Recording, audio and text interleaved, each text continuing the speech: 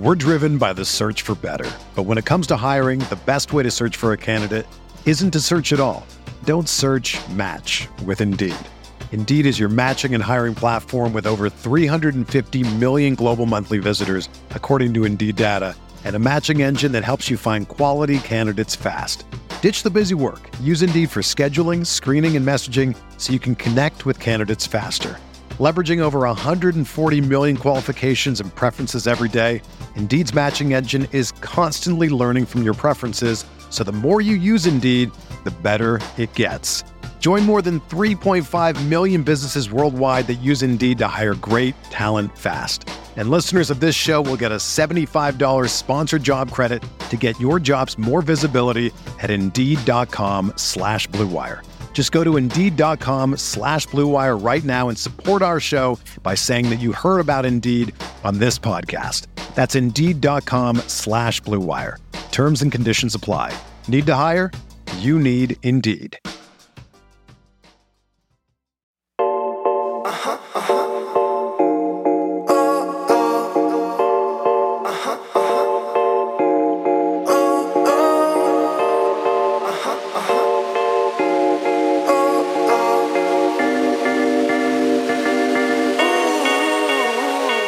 What up, what up, what up? Welcome into another edition of Green with Envy. As always, this is your boy Will Weir checking in. How you doing? How you living? Joining me today to help break down everything that went right and mostly what went wrong in that third quarter against the Miami Heat in Game 1 of the Eastern Conference Finals.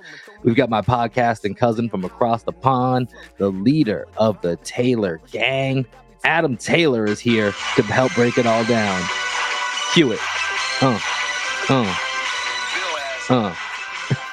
Before we break any laws, I'll stop that real quick. What's going on, my God? Do you know how long I've been meaning to just cue that music up when you intro me? I mean, this is where we got to get on Greg, right? Greg's our audio producer here. We got to get the audio producer to cut that up and just have that playing in the background each time we do the intro.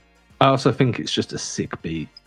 It's a sick beat. It may also be illegal for us to go pull that. So who knows? We might be breaking some bylaws on that. But how you doing, man? How are you? How are you feeling after the Boston Celtics do what they do in the truest Boston Celtic form fashion?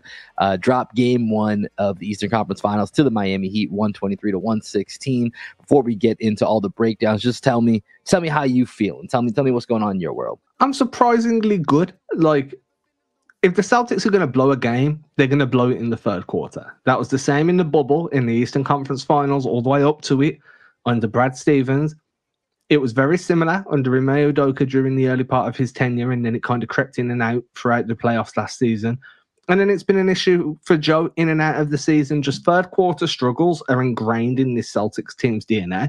So you know what's weird about that, Adam? And I apologize, I didn't mean to cut you off there, cool. but I saw you tweet that earlier, and so I looked it up because it certainly was in the bubble. That was the prevailing. Every Celtics fan was worried before the third quarter even got started about what was going to happen. And the weird part about that is last year in the regular season, and it carried over into this year's regular season, net rating, as far as the third quarter goes, the Celtics were the best team in the NBA in the regular season last year. This year, they were second in net rating in the third quarter. So it's weird because they've turned it into a strength in the regular season. But I went back and looked at last year's playoffs. And last year's playoffs, aside from a few teams that were eliminated in the first round, any team that had a substantial playoff run, they were second to last, only ahead of the Phoenix Suns, who obviously got just destroyed in Game 7 of the second round last year. That was the only team that advanced more than one round that was worse than them. And this year, it's a very similar pattern. I believe only the Sixers were worse than them in the third quarter. And a lot of that had to do with the fact that the Celtics dominated the third quarter of Game 7. So it's a really confounding issue with this team that has been a strength in the regular season after it being, such a detriment to them in the bubble, that it felt like that was a point of emphasis that a lot of this core grabbed onto and made it a strength. But it keeps coming up in the third quarter that you're right. It's been bad last postseason, and it's been bad again this postseason. Yeah, and even when they're having good stretches of third quarter play during the regular season, you'll still have that 1 to 4 game stretch where they stink it up out of their break. And like I say, I do think it's part of the team's DNA. As you've kind of put it out there, they've definitely done work on removing that negative kind of impact that those thirds have. But once the playoffs come, it's back again. And I don't know whether it's when the pressure's on them. I don't know whether it's when they're going in with a lead and they're coming back out. Like, it is what it is. And look, we was on Instagram Live yesterday. If you're not following either Adam Taylor NBA or Green with Envy over on Instagram, and you're on Instagram, you should be. We go live before every game.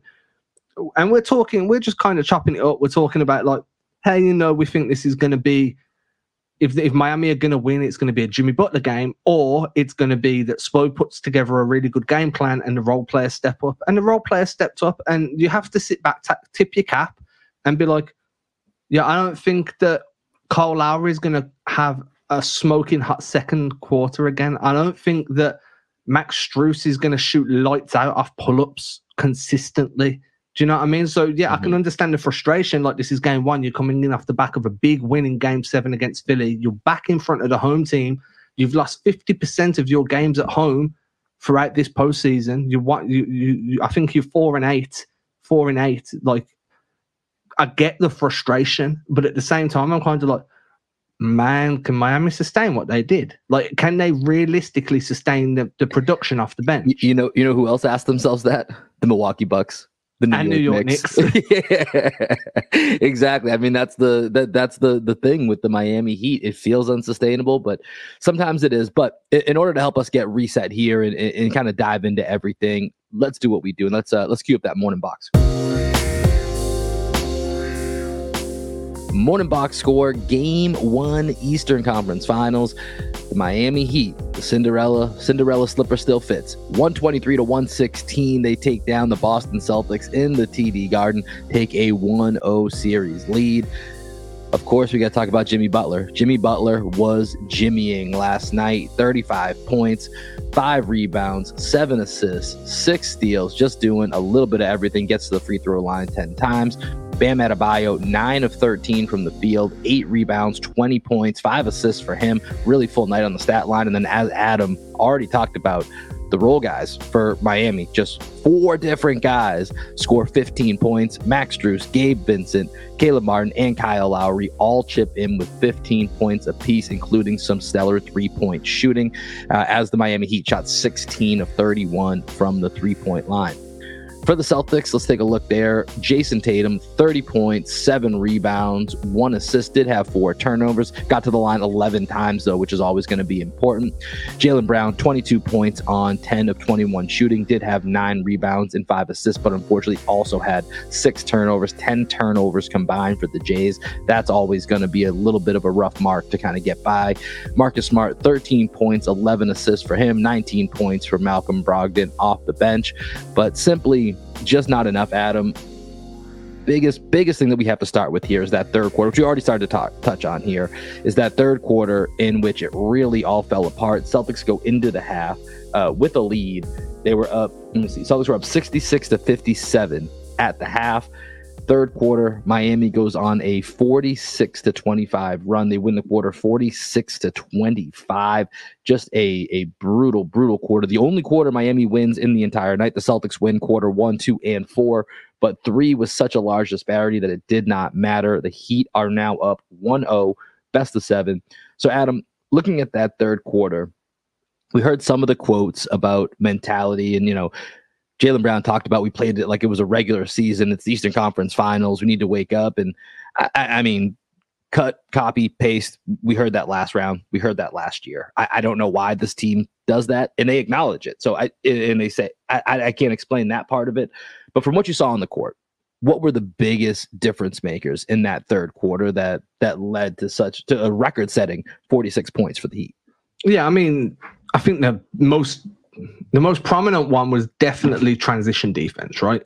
There was a few times where, there was a time where Bam caught a rebound. There was about 4 Celtics defenders closer to the halfway line than him, and Bam outpaced all of them, got downhill, dispatched Marcus Smart with one little bump, and then finished. Under no circumstances, I get it, Bam's quick, he's shifty, he's got good hands. Greg put it in a really good way. He's a forward used as a big man, not a big man in the traditional sense. But in no circumstances should Bam be outpacing you all the way down the floor while dribbling the ball and not being able to slow him down or at least take away the rim. But that's what happened. There was a few times where that happened. You saw guys kind of slipping out early, like Miami were leaking out. Nobody was tracking back. And then one of my biggest things was there was a few times where a shot come up. There was a play in the third, Marcus Smart, and I wrote about this one in today's Celtics Film Room newsletter. Go check it out. I wrote Marcus Smart threw a lob for Rob in that third.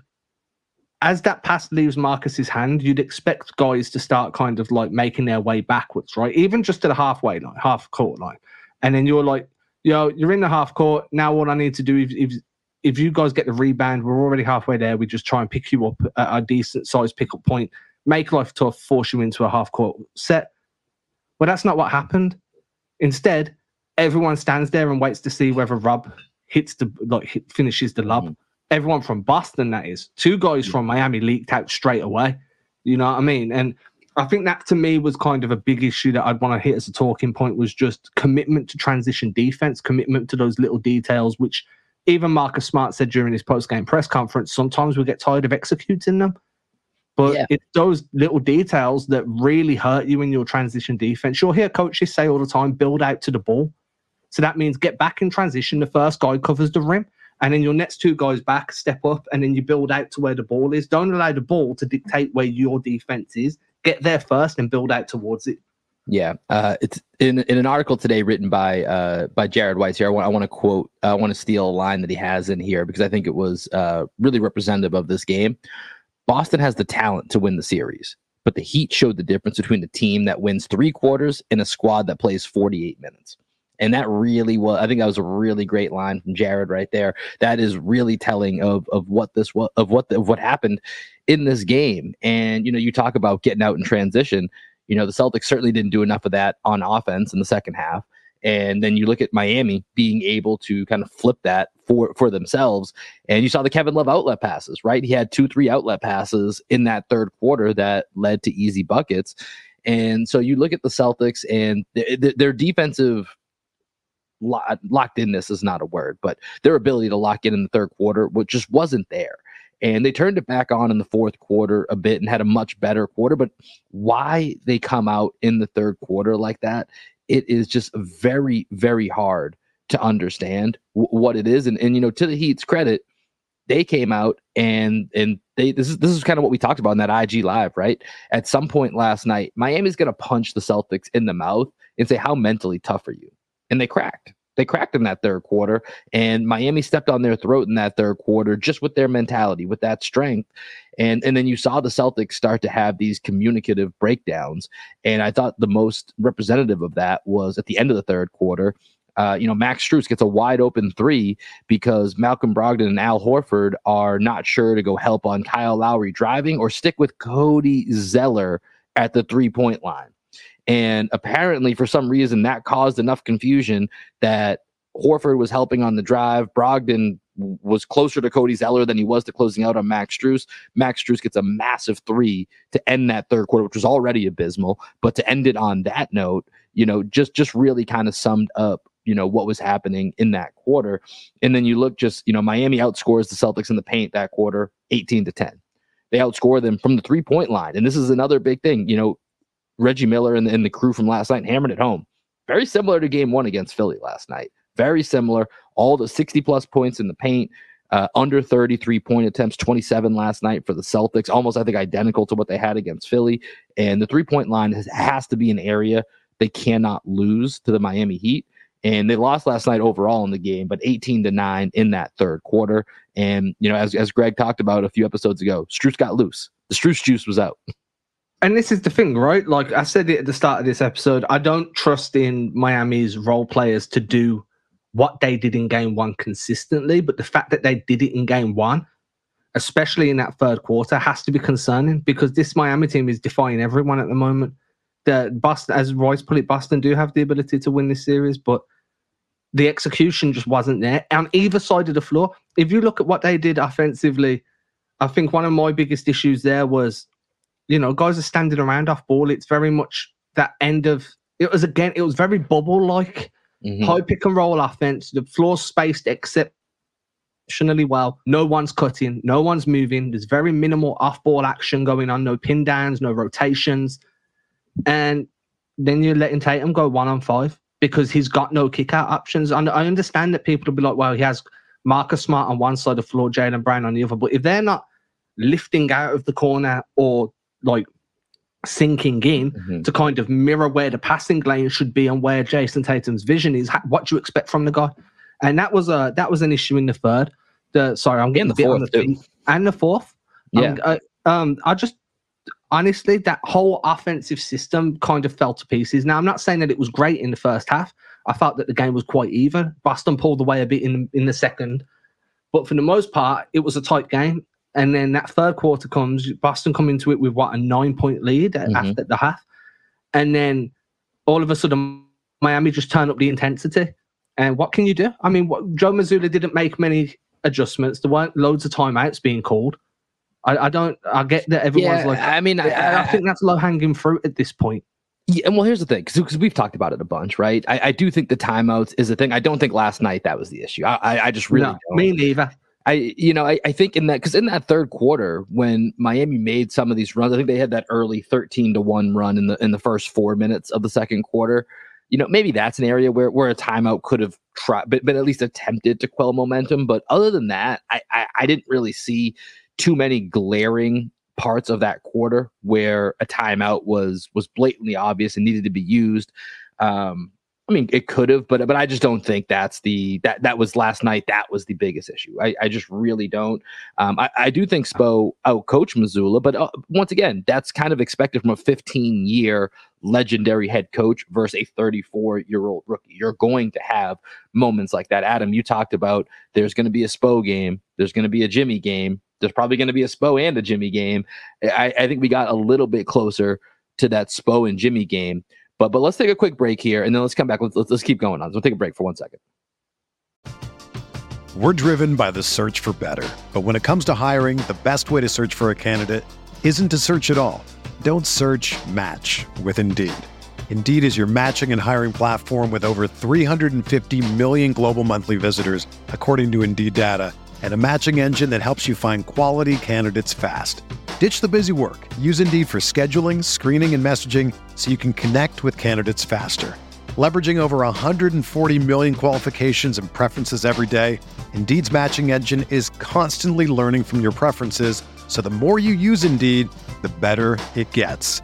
Join more than 3.5 million businesses worldwide that use Indeed to hire great talent fast. And listeners of this show will get a $75 sponsored job credit to get your jobs more visibility at Indeed.com/Blue Wire. Just go to Indeed.com/Blue Wire right now and support our show by saying that you heard about Indeed on this podcast. That's Indeed.com/Blue Wire. Terms and conditions apply. Need to hire? You need Indeed.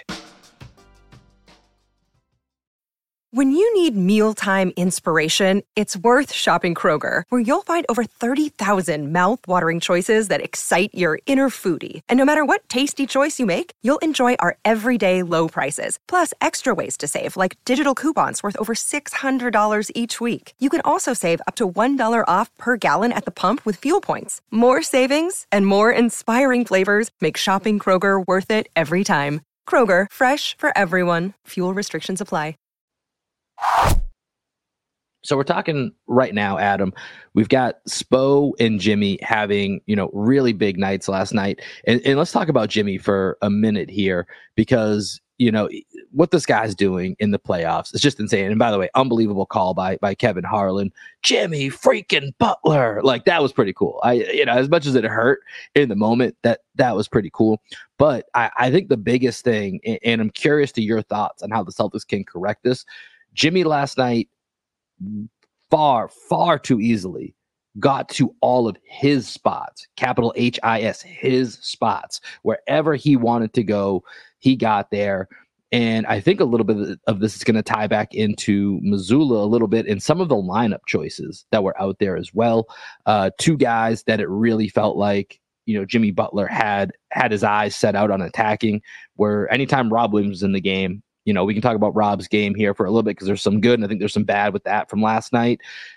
Jimmy was relentlessly hunting Rob Williams last night, and Rob did not have much answers for him. And even though Peyton Pritchard was going to, we talked, Adam, you were spot on. Peyton Pritchard was going to get some run in the series, got some run last night. And, I have some thoughts about that, but there certainly were a couple of times where Jimmy went to that matchup and either shot over it or made the Celtics double. And he's just smart enough. He's going to make the right play. And we've talked about the role players stepping up. So, what were your thoughts on how easily Jimmy got to his spots last night and what can be done to deter that look in the game too? Yeah, I mean, the first thing that got me was how Horford and Tatum were kind of the guys picking him up instead of Smart and Brown. I thought that was Mazzulla was definitely going for length and strength more than athleticism and grit in putting Horford and Tatum on him. I think that it's easy to look at Jimmy and his age and think that, hey, we need to kind of get into him a little bit more with length, disrupt him because he's not going to be able to explode past you. But that's just not the case. Jimmy is super explosive, still very strong, very quick. I was going to say shifty and quick is what I was going for. I mean, honestly, that's a pretty good description right there. Maybe we just going to get Merriam on the line. We got a new word for you. So I'd expect to see Brown maybe pick up that assignment in game 2. I think that a lot of it comes down to your help defense as well. One of the things that Miami were doing really well, and we see Boston try and do it, and they're not there yet, is run secondary actions on the weak side. Like you saw in that third quarter alone, I think they run a floppy action 3 times. Miami did.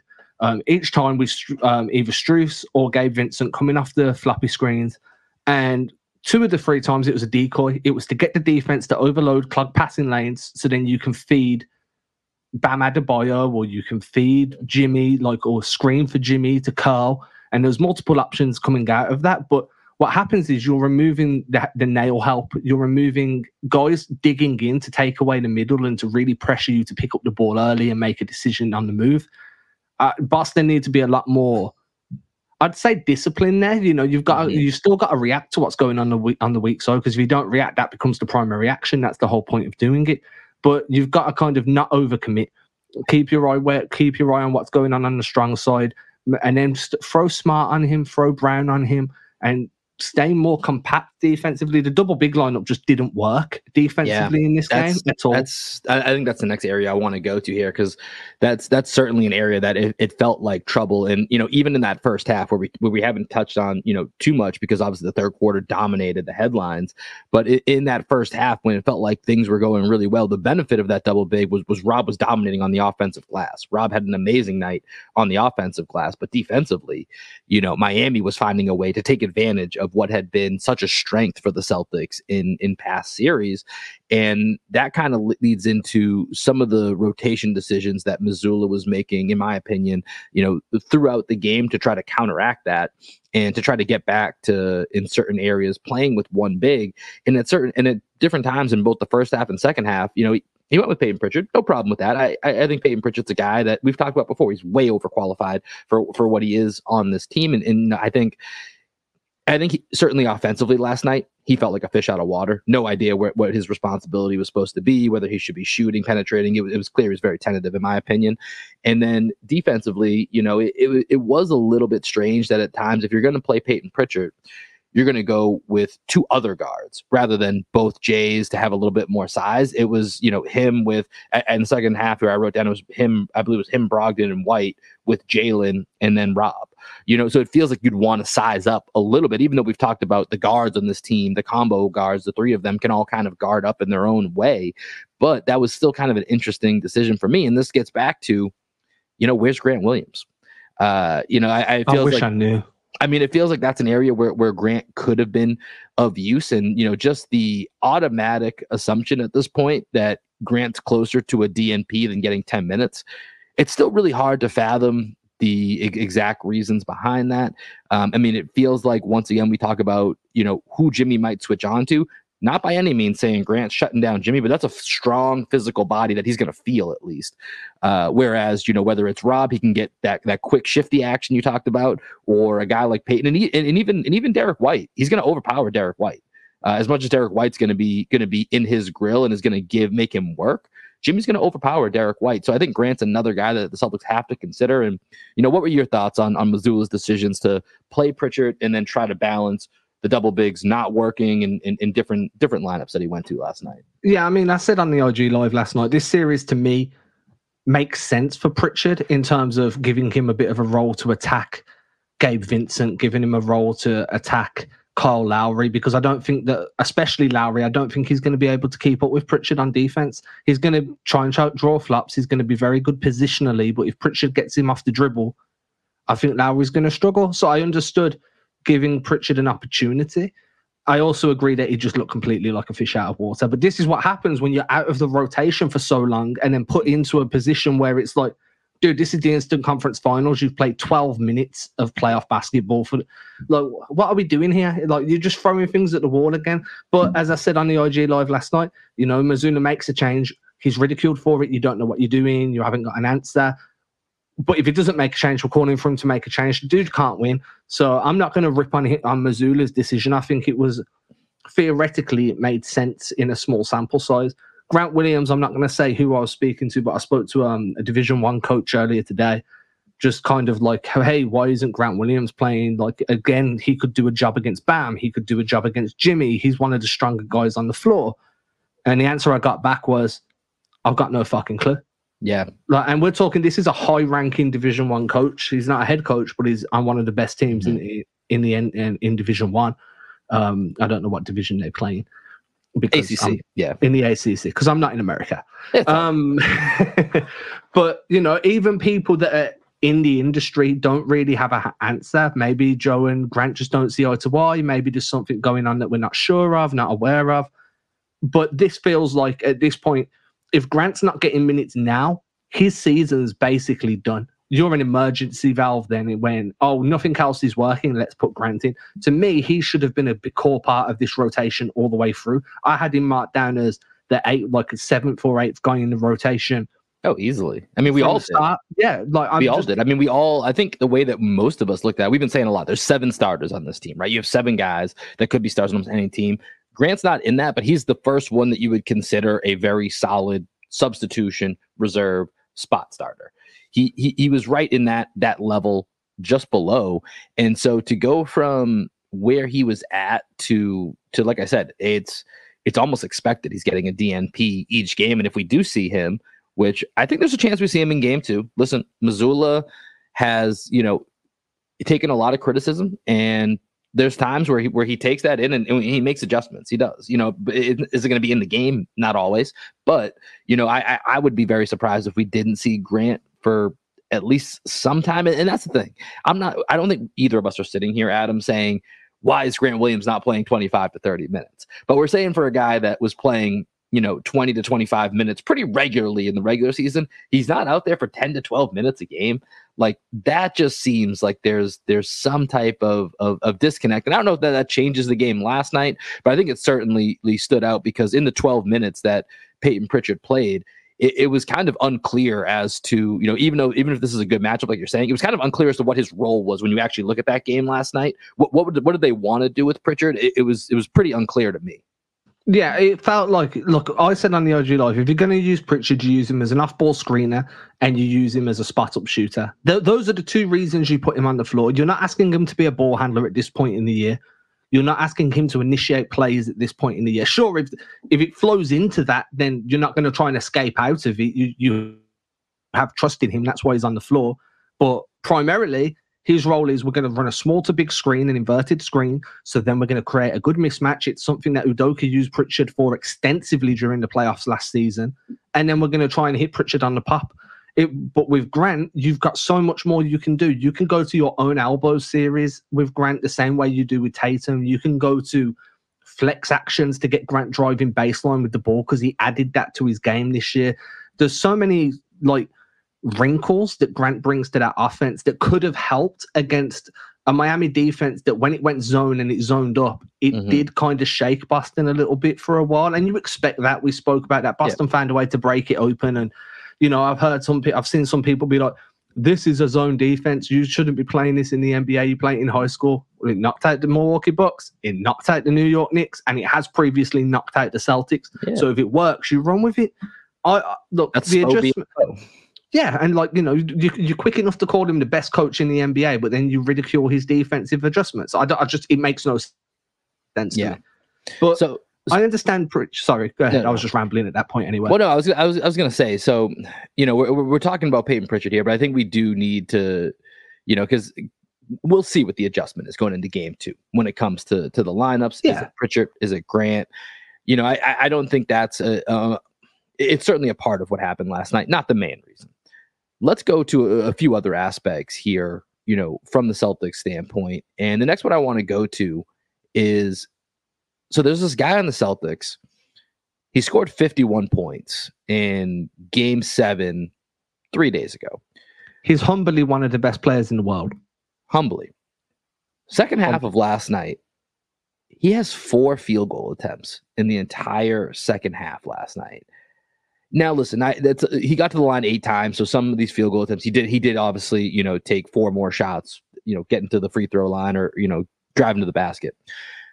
But 4 shots for Jason Tatum, even though Marcus Smart, Malcolm Brogdon in the second half went 3 of 6, Jaylen Brown was 5 of 11. That's okay. Like, there just needs to be more Jason Tatum. And it felt like from a large stretch of the third into the first half of the fourth quarter, Tatum just wasn't touching the ball enough for a guy that just scored 51 points in game 7 and for the guy who went on a heater in game 6 to save your season, after he nearly destroyed it himself, to be fair. But he then saved your season in game 6 against the Sixers. And then by the time he started touching the ball again, he fell apart. He had some really bad turnovers at the end of that. So, it's a little confusing to figure out what to make of this Jason Tatum game, because once again, stat line looks really good, looks really nice. 30 points, bunch of rebounds, some assists, the 4 turnovers.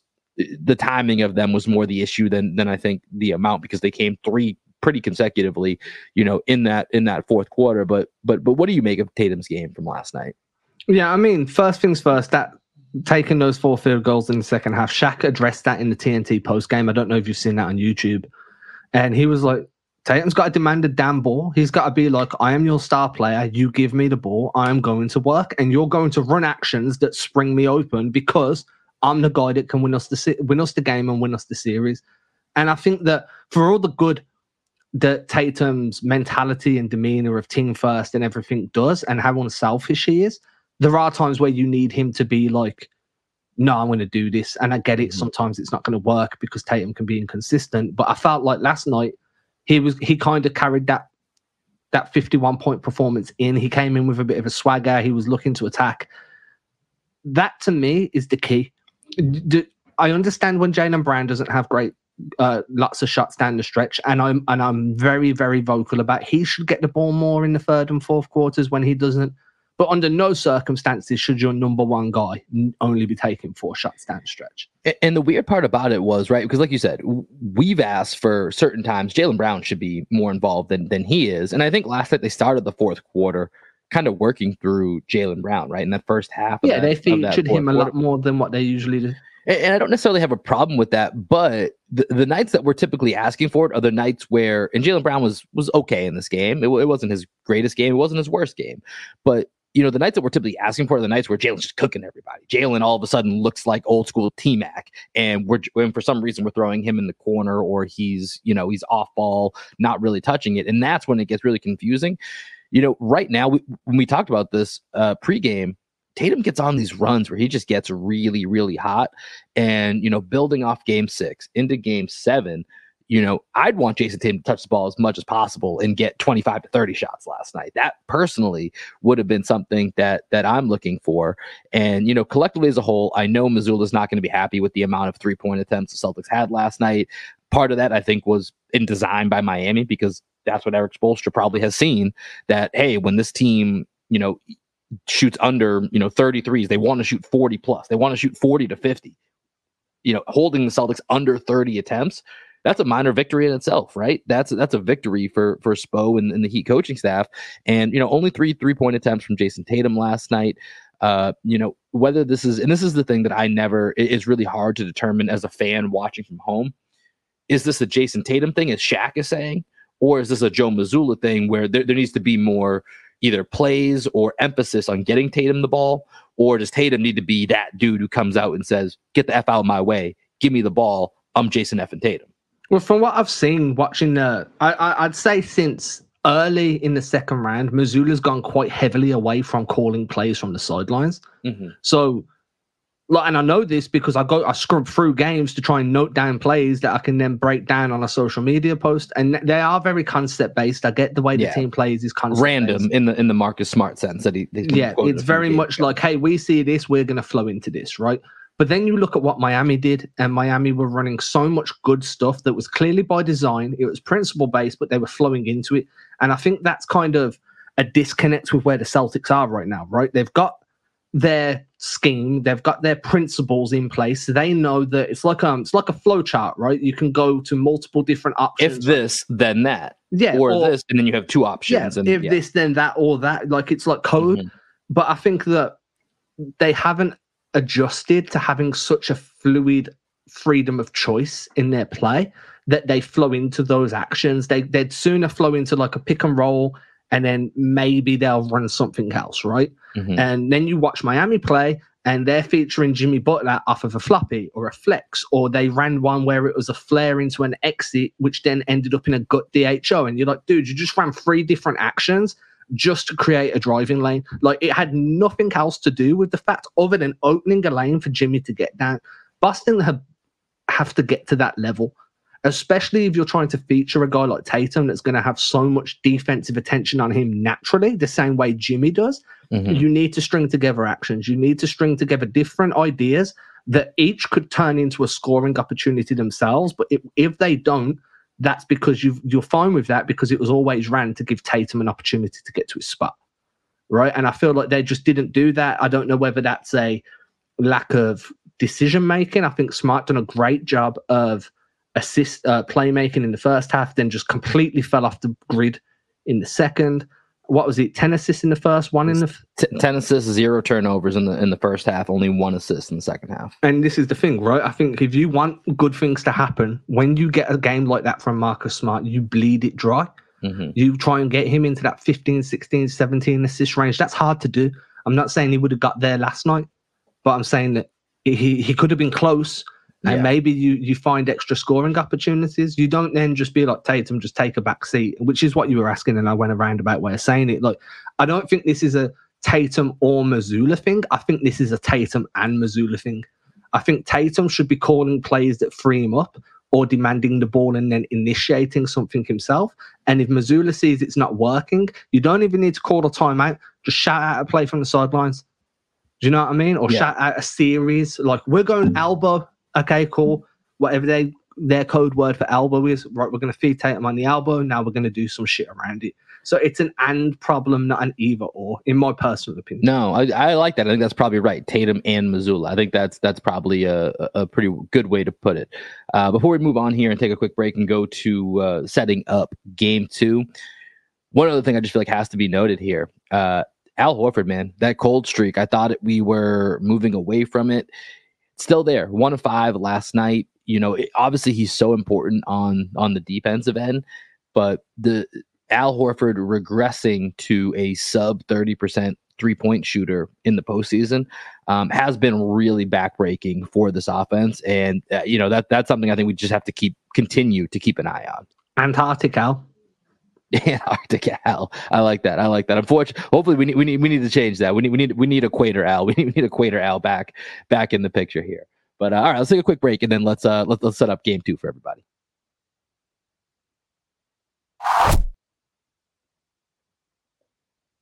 All right, Adam. So Celtics doing what the Celtics do, right? They make it tough on themselves, and that's part of the reason why I think you and I are pretty calm right now having this conversation today.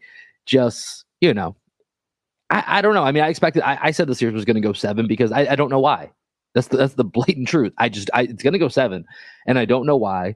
The Celtics tend to do this. They make things harder on themselves. They are their own worst enemies. And, Eric Spoelstra is a maestro and Jimmy are maestros of flipping your weaknesses against you. And that's what we're going to see several times in this series. It's going to happen again in some form or fashion.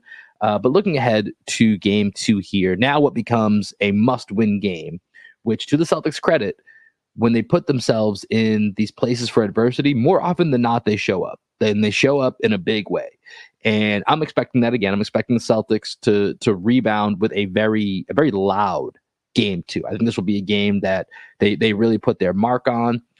Miami knows they've already accomplished what their first goal is, which is to just get a split. That's the first thing. If they can win 2, Jimmy's certainly going to go for that throat. But they've accomplished the main goal coming in here. So I got a couple questions I want to run through here. We've touched on some of these throughout. Now I kind of want to know, Adam, what would you do if you were Joe Mazzulla? If you slept with duct tape on your mouth, what would be the answer that you come to in the morning when you arise as to what to do on Friday night at the TD Garden? Let's start with the starting lineup.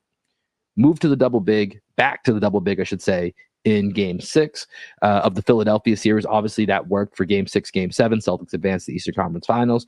We talked about earlier it not having, or it being a struggle at times, especially with Jimmy, Honey, and Rob. Starting lineup, Game 2. Do you think it stays the same, or does Mazzulla go for a change already? If I'm Mazzulla, I stick with it. I think it sends a bad message to you guys after the first loss since going back to double big to then nix it. That shows that you did it. Like, you've got to understand that a lot of the players were very vocal about their happiness in having Rob back in that starting 5. That was actually really interesting to hear that about how much of a difference it made just going to that, and how much the players have wanted this apparently for a longer time than we knew. So going away from that after one loss to me seems super counterproductive. I think it could have a ripple effect in morale. Mm-hmm. So I'd stick with that personally. Now, just because you start double big doesn't mean you have to stay there very long. You could run it for 3 minutes and then pull Rob, pull Al, whatever you need to do, right? But I'd have a game plan that it'd be like, right, if Al's not shooting great to begin, then I'm going to pull Al early, put Grant in, get Grant to play that Al role where Grant can take the same type of threes, Grant can do the same type of defense. We call him Baby Al for a reason, right? This was the guy that was up until about 6 or 8 weeks ago, or maybe a bit longer, maybe 12 weeks ago at this point, was seen as the long-term replacement for Al. So I'd literally do a like-for-like replacement. You lose a bit with the defensive IQ, you gain a bit because Grant's actually not Antarctic right now, and that's not a dig on Al. He's been fantastic. We don't know. We haven't seen Grant play in a while. I'd expect Grant to be like, I'm going to make 15 threes over the next 2 games just to kind of rub Joe's nose in it, right? Well, here's the thing. We know he'll take them. Take them. I mean, we look back to Game 7 last year against Milwaukee, the famous Game 7. If he needs to take 18 threes, which hopefully that won't be every game, but if he needs to, he will. And so I agree with you. I think it's too early, even if we saw some holes in that double big last night against Miami. I think it's too early for that. Like you said, maybe there's an adjustment later in the series to go away from it, but right now, I don't think you do. But that was my next question, was talking about Grant. I think you already hit that. Is that the adjustment is, if you want to stay big, you maybe replace the Pritchard minutes with Grant Williams minutes. I mean, you can find a way to have them both on the court as well, but I think at the very minimum, I would at least flip those or find a way to put them even out there together, because I think if you do go Pritchard, I think you need a little bit more size on the court. I thought they were a little bit too small when they're running Peyton Pritchard out there with 2 other guards. So I'd also just want to put in there that I'd try and stagger the Rob and Brogdon minutes as much as possible. Yeah, it's not a great defensive combo. Defense is bad, but also offensively, you're not really getting the full Rob effect because of how much Brogdon looks off him. I thought that when those 2 came off the bench together, it was a bit disjointed because of that. Rob wasn't in a position to succeed. Brogdon would come in, like, it never really happened, but he was in a position to get some unfair criticism for playing the way he plays, playing the way you brought him into play. Yeah, I mean, the Brogdon thing is interesting, right? Because I think even last night, even though his stat line, he had 19 points last night, and, he was one of the few guys that was, that shot the ball pretty well last night. Some of his decision making was a little bit questionable. I felt like, but to your point, I think some of that's a byproduct of what we've asked him to be exactly for this team, and then putting him alongside a big that he's not going to utilize. That big's majority of his offense comes from being utilized as a role man. It's unfair on both parties. Do you know what I mean? Mm-hmm. Brogdon to me would play better alongside a Grant or a Horford, where there's a pick and pop big that's not going to clog up the lane a little bit, that doesn't rely on kick like lob passes and dump offs to get the majority of their like impact offensively. That makes more sense to me. So I try and that'd be the only other major change I made, was stagger the Rob and Brogdon minutes. Not a lot of Brogdon to Robert Williams lobs that I can picture off the top of my head right now. I ran the stats by you the other week. Do you remember? I done the numbers. I don't remember off the top of my head. No, I don't remember off the top of my head either. But it was like 5% of the pick and rolls that Rob and Brogdon have been in. Brogdon's assisted Rob. Yeah, and it's just low. Yeah, I mean that sounds about right. So I think that is a good call out to try to stagger those, and I think we will see more lineups in which the Celtics are only going traditionally one big, whatever you want to call, Grant Williams if he gets some minutes out there. But let's look to the other side for the Miami bigs, a guy that we haven't really talked about. That was Bam Adebayo. I thought Bam played a pretty solid game last night. One of the keys that I talked about was making him a scorer, which is a little bit playing with fire. Because I said the similar thing about PJ Tucker. That's a whole different beast. PJ Tucker stands in one spot, does nothing. That was just something that really got at me, that he didn't take a single shot in game 1 of last series. But that's last series. We're done with that. This series, Bam Adebayo, he takes 13 shots. Last night goes 9 of 13. I think for me, I still think there is a long game in making Bam into a scorer, but he got a lot of easy shots last night. Let's just be real about it. They didn't force him to take a lot of mid-range jumpers. And I think that's the area that you need to get to try to force his hand a little bit to be more of that scorer. But to his credit, to Jimmy's credit, to the Heat credit, they found ways to be able to utilize him, so that he was scoring, he was being aggressive, but he was getting very good looks while doing it. And this is very similar to Jimmy getting his shots. Bam got shots that he's an all-star, right? Like, it is playing with fire, saying, hey, can Bam go score points? Yeah, of course he can, especially when you give him easy looks, but can you make him score them in ways that he's not used to? So I'm curious to know what your thoughts were on the approach to Bam in game 1, which Stan Van Gundy called out a lot. Celtics were happy to go kind of one-on-one with him and not bring that double. And what would you do in game 2? And what do you think is the best strategy going forward against Bam? Yeah, so we spoke about this on IG again. Like, I'm not trying to plug IG that much. I'm really not. But a lot of these discussion points we kind of overlooked yesterday. So I just kind of want to, everyone, like people. And if you guys want to, come tune in on Friday. We'll have an IG live. I don't know if you guys have heard. We do IG live before most pre-games.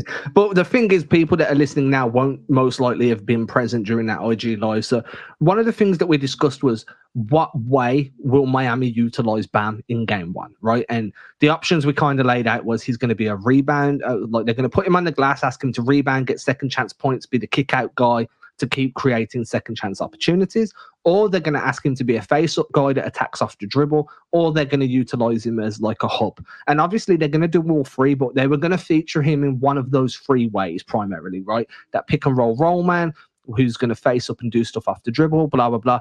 That was primarily how they used him in game 1 was, hey, we want you to face up. We want you to do your dribble skills. We want you to try and score off the dribble, pressure that defense. It's a man one-on-one coverage. There's no point to really defer in your handoff actions or anything.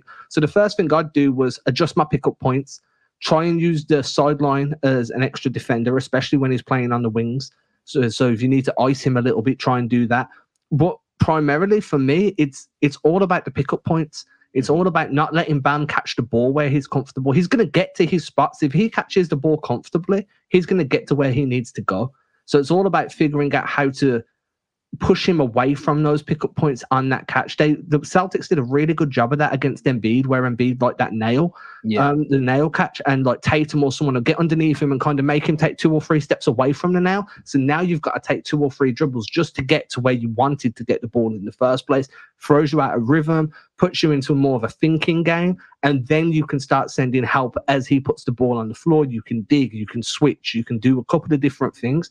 That would be the first way I look to try and beat Bam, while they're trying to use him and put the ball on the floor. And then it's up to Spo to change Bam's role.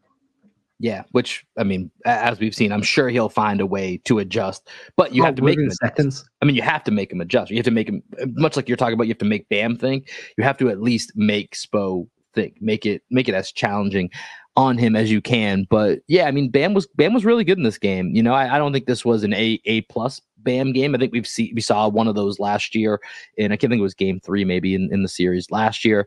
But between Bam and Jimmy, when you look at the stars, and that's really where Miami, they have to get production from their 2 stars. And then it comes down, to their role players. And usually it's, can we get 2 out of the 4? They had 4 role guys that all pop last night. And that's where the Celtics are in a lot of trouble because, if Jimmy and Bam are going to have the games they did, which are, play for playoff Jimmy and Bam, those are the average games, right? Those are the average games that you can expect. And then it comes down to the role guys. And when they get 60 points out of, Max Strus, Gabe Vincent, and Caleb Martin, and Kyle Lowry, that's really tough for the Celtics to overcome, if those guys are going to pop. So we've talked about Jimmy. We've talked about Bam. When you look at the role guys, last night, Max Strus goes 3 of 5 from 3. Gabe Vincent goes 3 of 5 from 3. Caleb Martin goes 3 of 7 from 3. Kyle Lowry goes 3 of 5 from 3. You said before, and I agree with you, minus Strus, because Strus, I think, is actually, when he's on, he can be an elite shooter.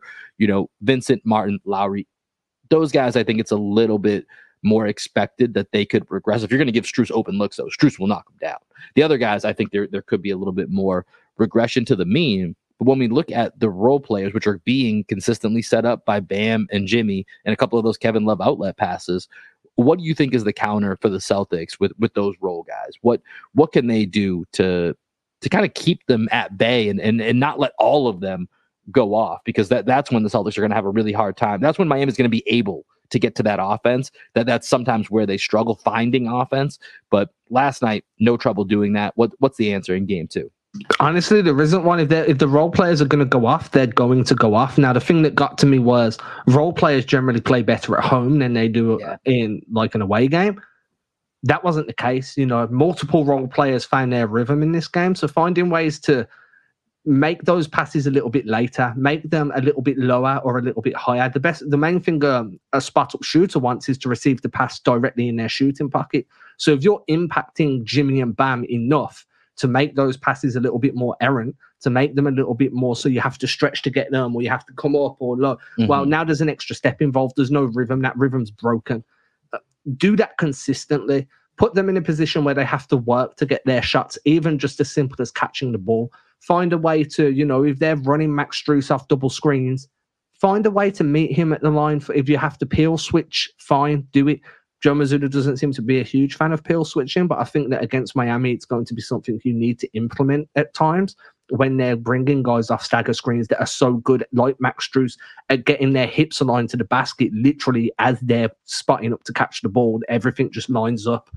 I also think if Strus starts going off, to hell with Grant Williams, match fire with fire, put Sam Hauser in there, and then kind of run similar actions. And let's see, if you want a shootout, it's going to have to be that way.